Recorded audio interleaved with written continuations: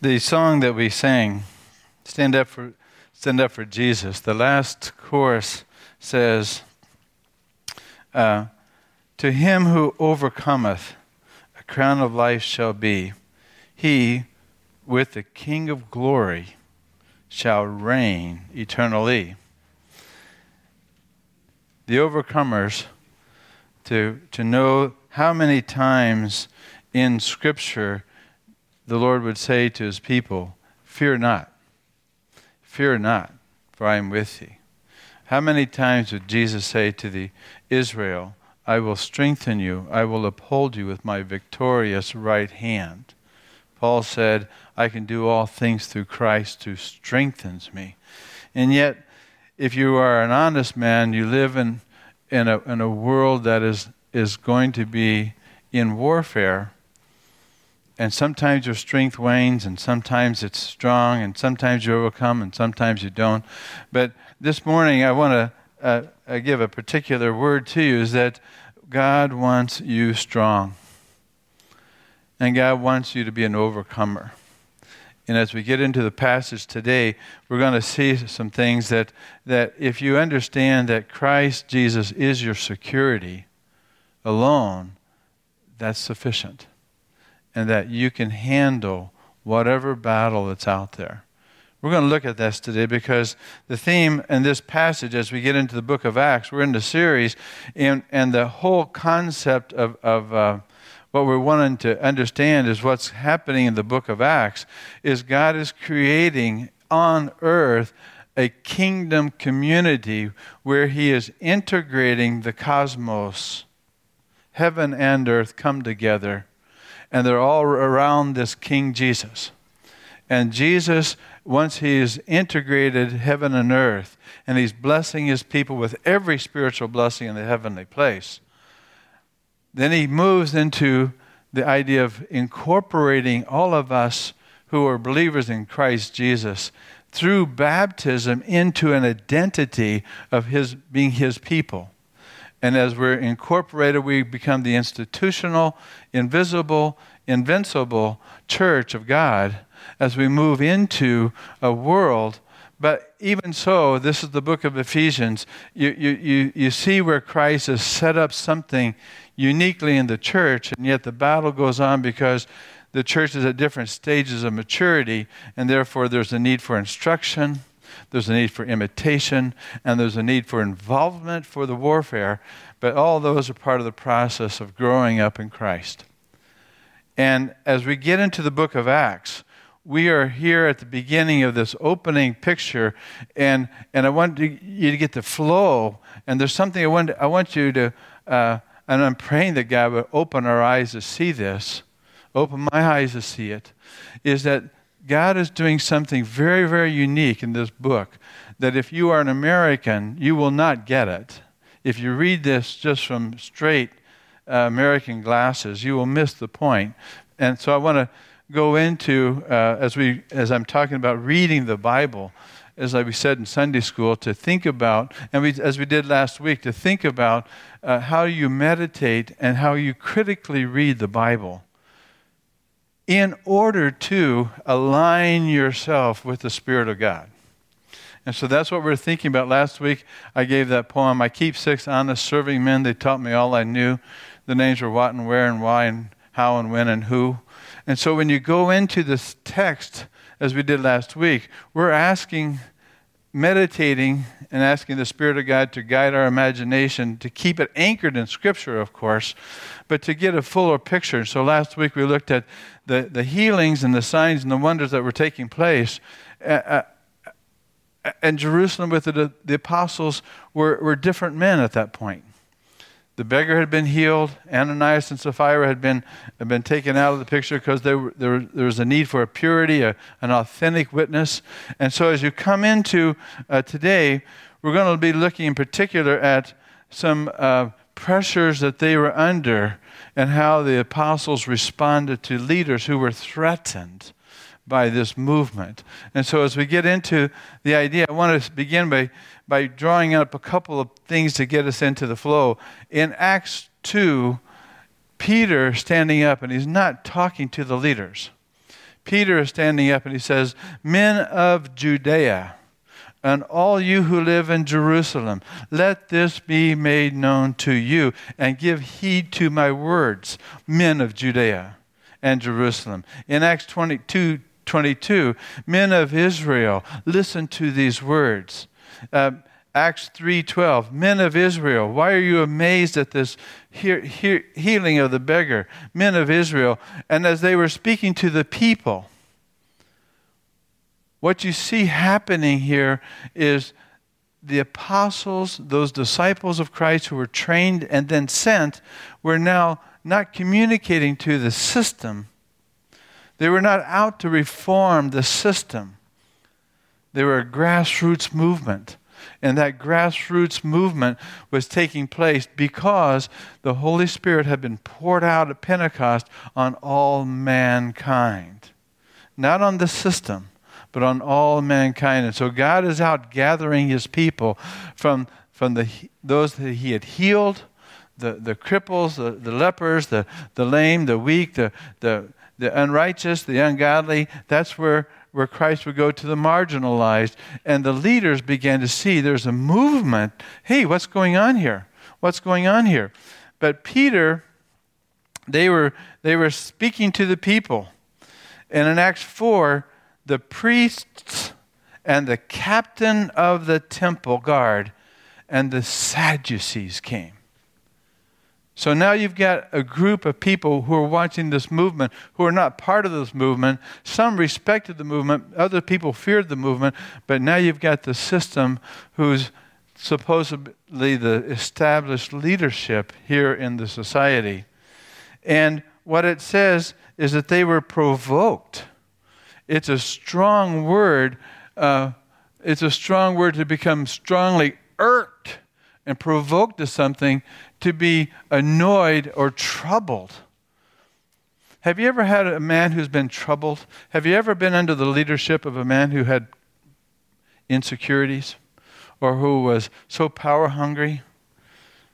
In Japan, I was with a man who was, I just watched the power destroy him and destroy the workplace. If you are under a kind of a man who's so self-centered, as you'll see, so narcissistic, as you'll see, who's so self-centered, that place becomes a crazy-making locale. It literally will drive people crazy. And the stress in the workplace under leaders who are threatened leaders. Well, I want to look at that. But before I do, I want you to understand something that you may not understand. So I want to take your minds back 2,000 years ago to Jerusalem. So you with me? So I'm going to teach a little bit so you get an idea what's going on and who these people were. Again, I keep 6 honest serving men. They taught me all I knew. Who were these people? Well, if you were there, and Peter and James and the boys, as you were walking around Jerusalem, you would come across 3 types of communities. And they're not like our denominations, like you've got the Lutherans and the Catholics and the Baptists and the Pentecostals. And you have it's not about the different sects or denominations. These are completely different groups, and there may be parallels today in our society. But the first one you know a lot about. You hear a lot about this group called the Pharisees. What do you know about the Pharisees? Go ahead and shout out. What do you know about the Pharisees? Tell me. Just shout. Follow the law? They were lawmakers? Yep. Others? Rules. These are the rule makers. These are the meat inspectors. This is the Torah keepers. These are the guys who are watching you to make sure you're doing it right. And yet, these were the leaders. No doubt you would see these are the righteous community leaders that you would vote for mayor, commissioner, senator, whatever, because they were moral people. They were righteous in their behavior, but the Pharisees were definitely one. There's another group called the Sadducees. Now, again, we're here in America and we don't have Sadducees. What do you know about the Sadducees?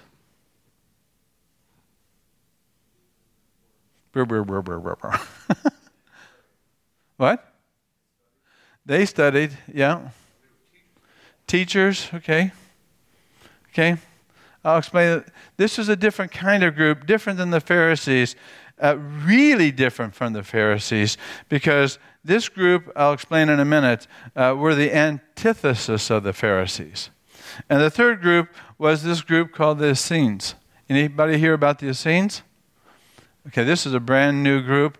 A lot of people who may not be aware of this group, but they were very prominent because they they were an anti-cultural group, as we'll look at in a minute. But these three groups of people, one, the Pharisees were your traditional folks.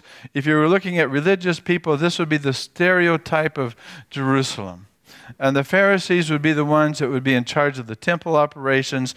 They were traditional. They would go out to the people's homes. They would visit people. They would teach the Torah. They were engaged educators, but they were considered by the masses as being very, very popular. They liked the Pharisees. So they had a good relationship. But the second group was the Sadducees. And these were the a bit higher class because they were the educated. And these were the wealthy, some people say. They were not the ones to associate with the lower class. They were mainly concentrated in Jerusalem. Depending on what source you read, we don't know a whole lot about the Sadducees because the only people that wrote about them was the historian Josephus, who had been part of the next group, which I'll tell you about in a minute. But he wrote about the Sadducees, and we have information from him and the Bible. After that, their time is extinct, there's nothing written about the Sadducees. And therefore, they were liberal in education. But the third group, the Essenes, said the Pharisees had missed the boat. The Sadducees had missed the boat. They were not godly. They were not really spiritual people. And the Essenes were the ones who thought, the Spirit of God, we need to seek God. And so they did. And these were the ascetic, the disciplined, the committed. They went out of Jerusalem. They left the world. They were separatists. And they would go out and they would start a community in the desert, which came to be known as the Qumran community. To join that community, you had to be out in the desert to deny yourself all the worldly pleasures, the pleasures of marriage, the pleasures of they were ascetics. And therefore, they were denying themselves, and they had to go through a period of 2 years of testing before they could even join officially the Qumran community. But they loved the community. And so when you talk about a community of being in one accord and sharing their property with everybody, this was the Essenes. They were a community. They wanted to do it right, and they were servants. But you think about these three groups. And everything the Essenes would do in the morning, they would do as a group. They would greet the morning sun with morning prayers. Like many religions, there are systems and disciplines that you're supposed to do. And so it was a kind of a pressurized monastery out in the desert. But it was a group of people that were really there. They thought John the Baptist might have been part of that group. So you get that idea of there's a wild-eyed fanatic. These guys are really off the charts. So you've got the Pharisees, the Sadducees, and the Essenes. Now, one thing I want to ask you guys, what do these three things have in common? Well, in one sense, they're somewhat like today. The Pharisees are like our modern social systems. There's a religious system. The Sadducees are like our modern secularists. By that I mean, the Sadducees did not believe what the Pharisees believed because they believed in the resurrection, not the Sadducees. There is no eternal life. The Sadducees didn't believe in life after death. The Sadducees didn't believe in miracles. The Sadducees didn't believe in the Messiah. The Sadducees didn't believe in a lot of the things that would be traditionally under the umbrella of faith. These were the secular. You just have to be intelligent. You have to be, you can be spiritual, but there's a liberalness to it. But this Pharisee stuff, we don't really hold to that. And so there's a tension between these two groups. And the Essenes were like, we want to be spiritual. And so the experience and the journey of being disciplined and being committed and having a sense of God's presence, but also being reactionary. This was the first holiness movement. For the word Essenes means pious.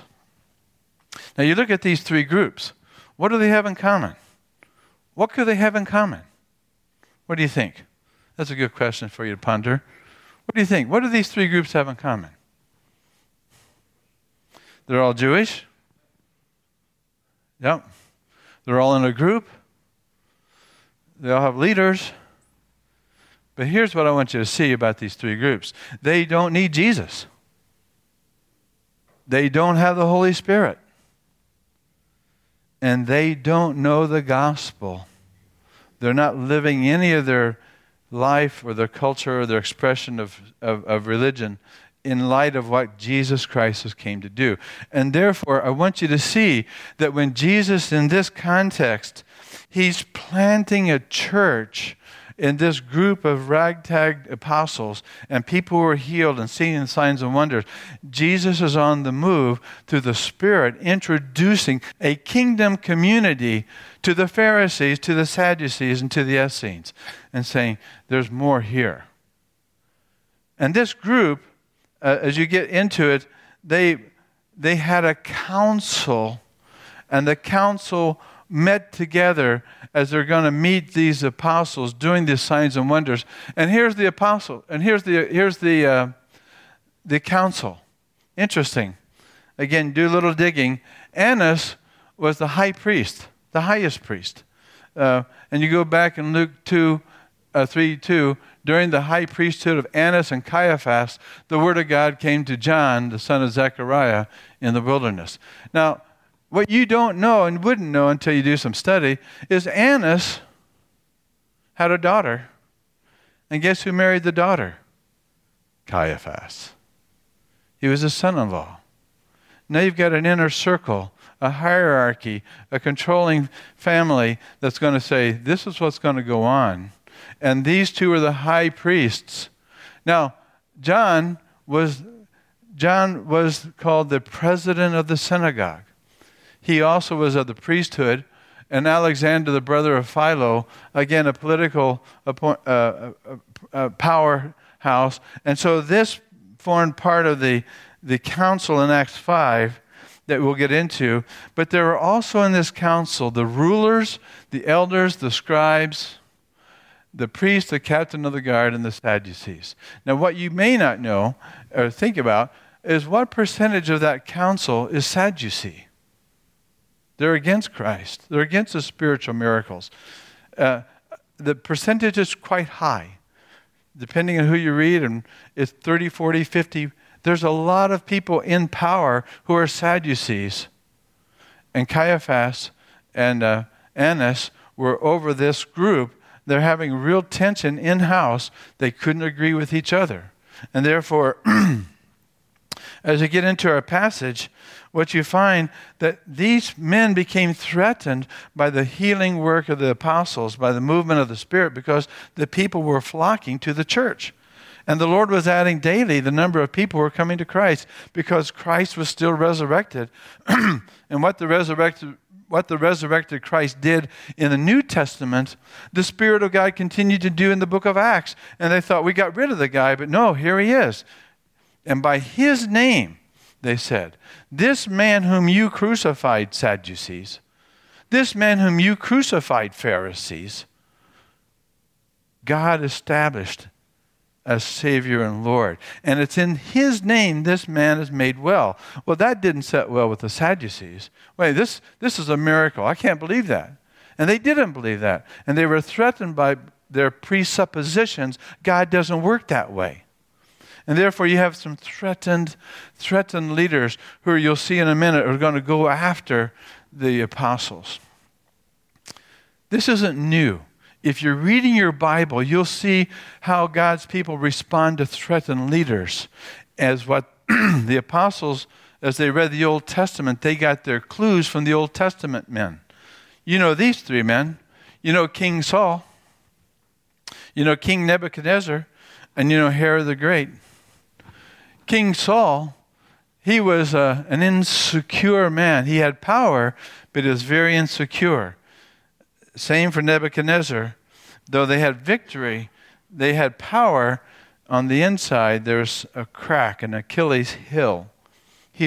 And Herod the Great, the same thing, as we'll get into them. But with King Saul, do you remember the story when people were praising the King Saul, and then there came this one little guy named David?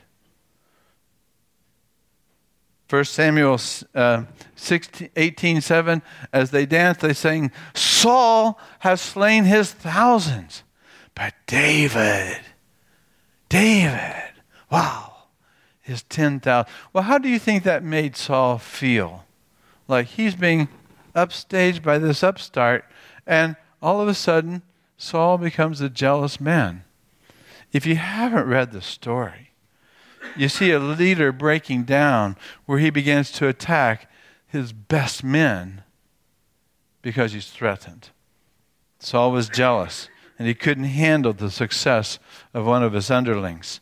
And yet King David will always say he would never attack or threaten the king. So he always kept his heart right. King Nebuchadnezzar, he's a Chaldean king of the Babylonian Empire that defeated the Egyptians.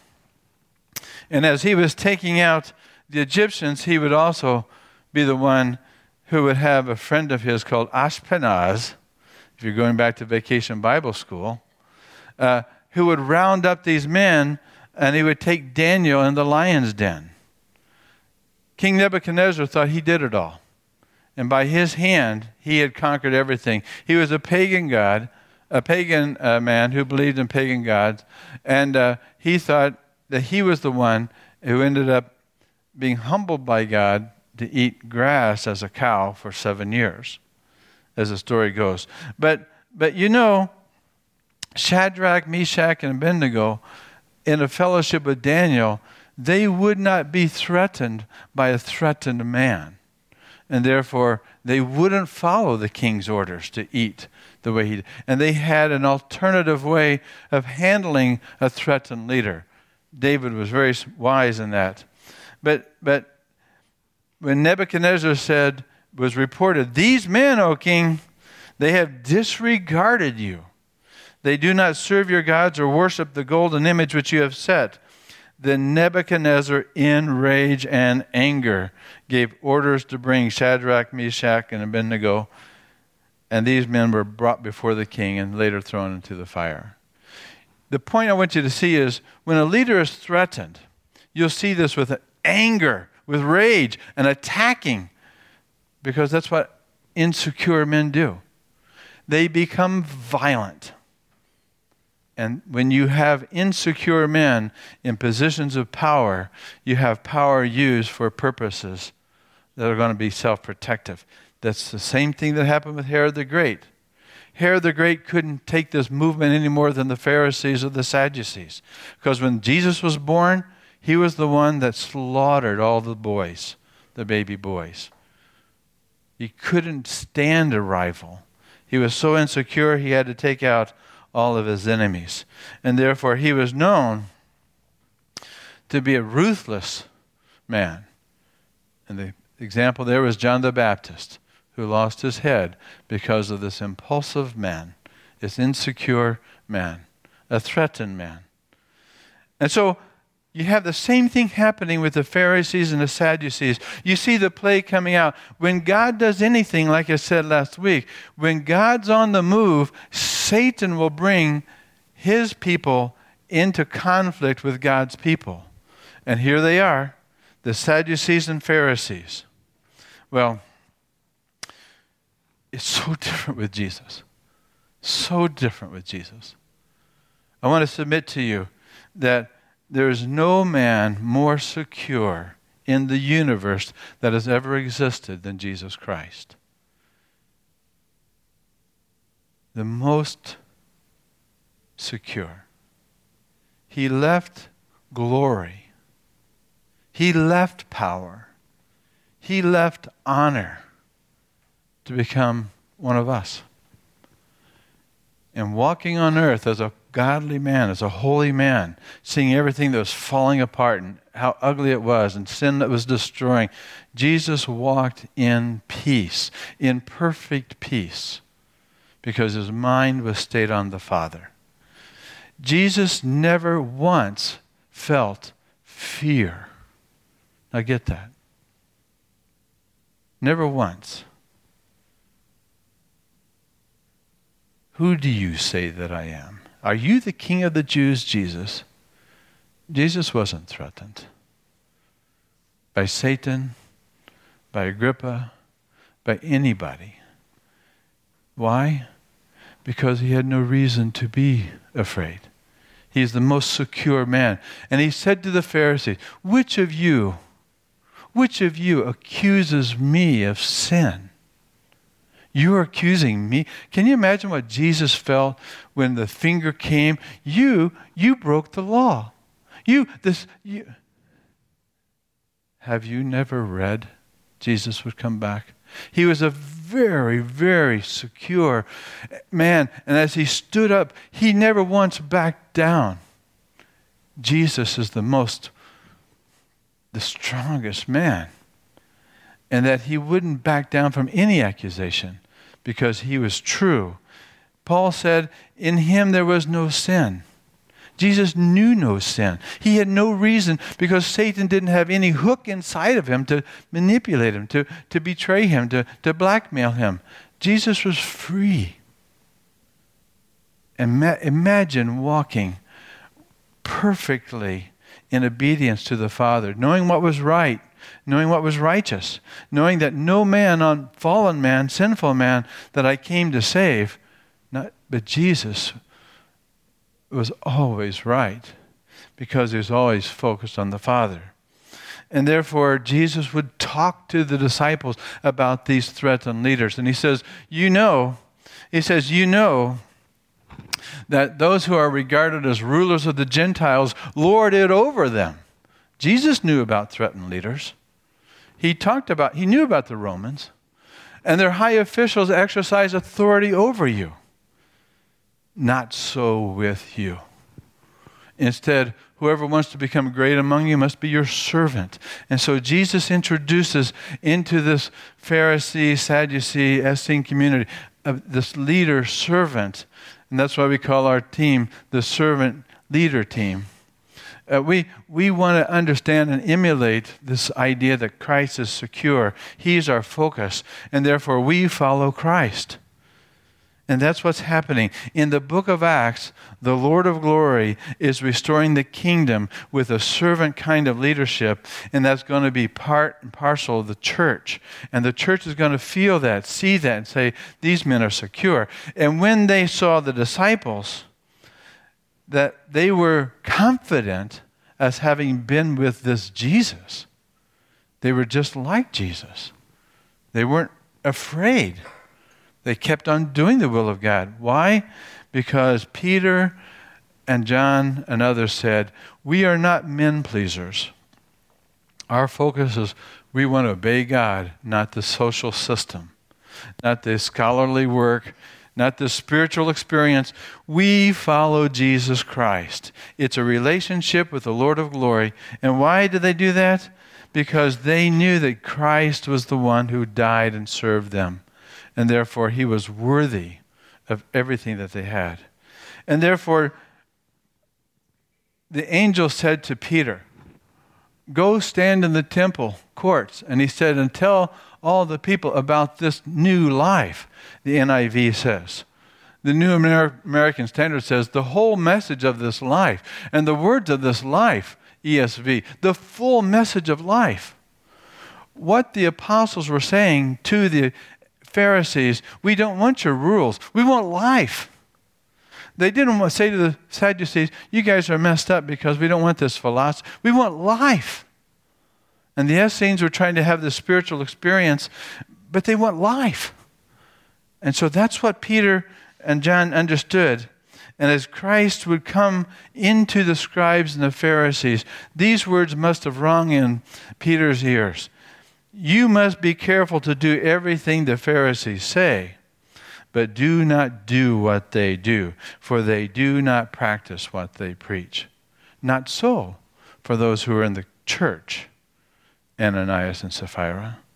To the Pharisees, he said, they tie up heavy, burdensome loads and lay them upon men's shoulders, but they themselves are not willing to lift a finger to move them. They're not servants. To the Sadducees, who tried to trick him with that resurrection, who's going to be married in the resurrection? Yeah, right, Jesus, we got you here. Jesus looked at him and says, you are wrong. You are in error. You do not know the Scriptures nor the power of God.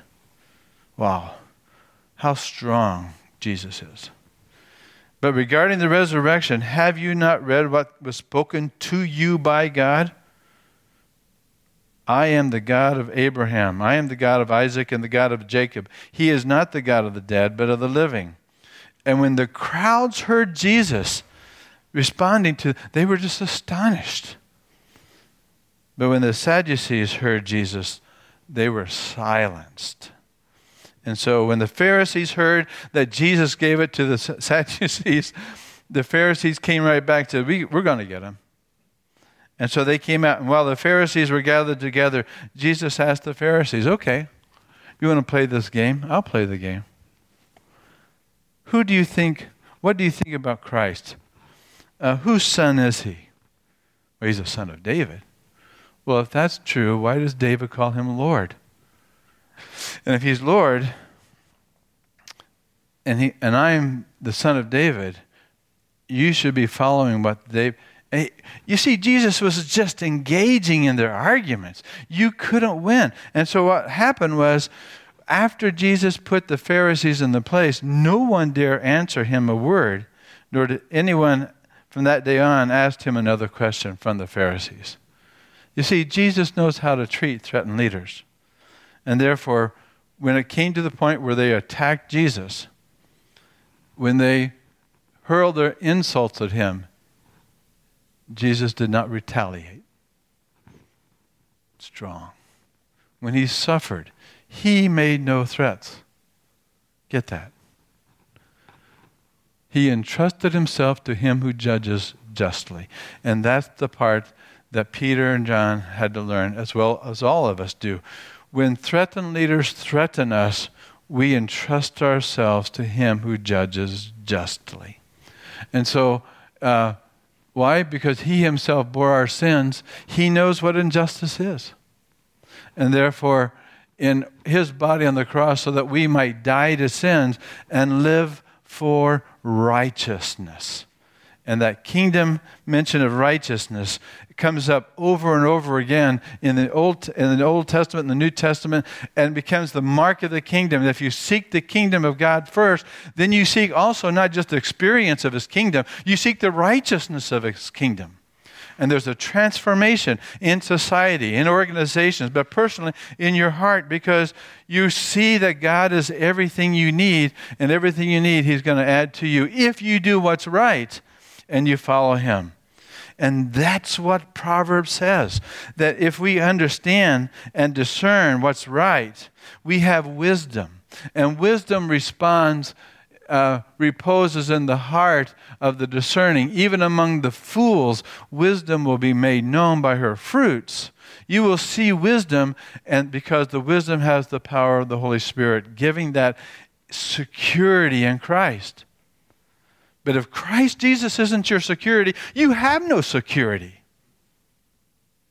If Christ Jesus isn't your security, you're going to put your trust in man-made, limited, fallen systems. But if Christ is your security, you walk as secure as Christ is secure. And therefore, righteousness will exalt you, will honor you, it will exalt a nation. And where unrighteousness runs rampant, that people are condemned. That's what Proverbs says. And therefore, go stand and tell them about this word of life. And that word of life is the abiding life of Christ, the salvation that's offered in Christ. By grace we stand. By grace, God is for us. By grace, Jesus is with us. And by grace, the Holy Spirit is in us. We can overcome because we are a people who are bearing the fruit of the secure God. You know, God has all power and coerces no one. Jesus is so secure. He doesn't have to worry about winning an argument. And yet, in Christ alone, that's our security. That's where our faith is. And therefore, I want you to know this. There are two things that the Lord wants you to know that He will do for you. He will secure your soul because He came to die on a cross. And that means God is so committed to you that you are loved with a love that you didn't earn and therefore can never lose. It's not based on your performance. It's based on the God who's so secure and strong. And so is His love. 2, God wants your life to be significant, meaningful, powerful, without being threatened, challenged. But your security is you matter to Him. You matter to Him. And He makes your life meaningful in Him. And therefore, that's why David would say, the Lord is my light and my salvation. Whom shall I fear? Whom shall I fear? The Lord is the stronghold, the defense of my life. Of whom shall I be afraid? Christian, you are freed from being a people pleaser. You are freed from being a system conformist. If Christ is your security and you abide in Christ, you are really free and you're really secure. Truly, my soul finds rest in God, and my salvation comes from Him. Thus, truly He is my rock and my salvation. He's my fortress, and I will never be shaken. That's what the early church was learning, that this group of people would no longer be tied to the rule-bound Pharisees or the cynical Sadducees or people looking for a spiritual experience. They were tied to Christ and Christ alone. That's for you. That's for me. He is our rock. He is our security. Let's pray. Father, we all know that you are everything we need. We all know that once we are in your hands, no one is able to snatch us out of your hands. And therefore, as your people, we rest as the apostles did and say, we must obey you rather than men. Father, turn our hearts to you. Would you anchor our faith in the grace and salvation that's in Christ alone? And we thank you, Jesus, for sending us the Holy Spirit to help us enjoy that relationship of abiding in you. Now, Father, would you build your church as we continue to get into this word? Make us secure as our minds are stayed upon thee. We pray in Jesus' name for your glory and our growth. Amen. Amen.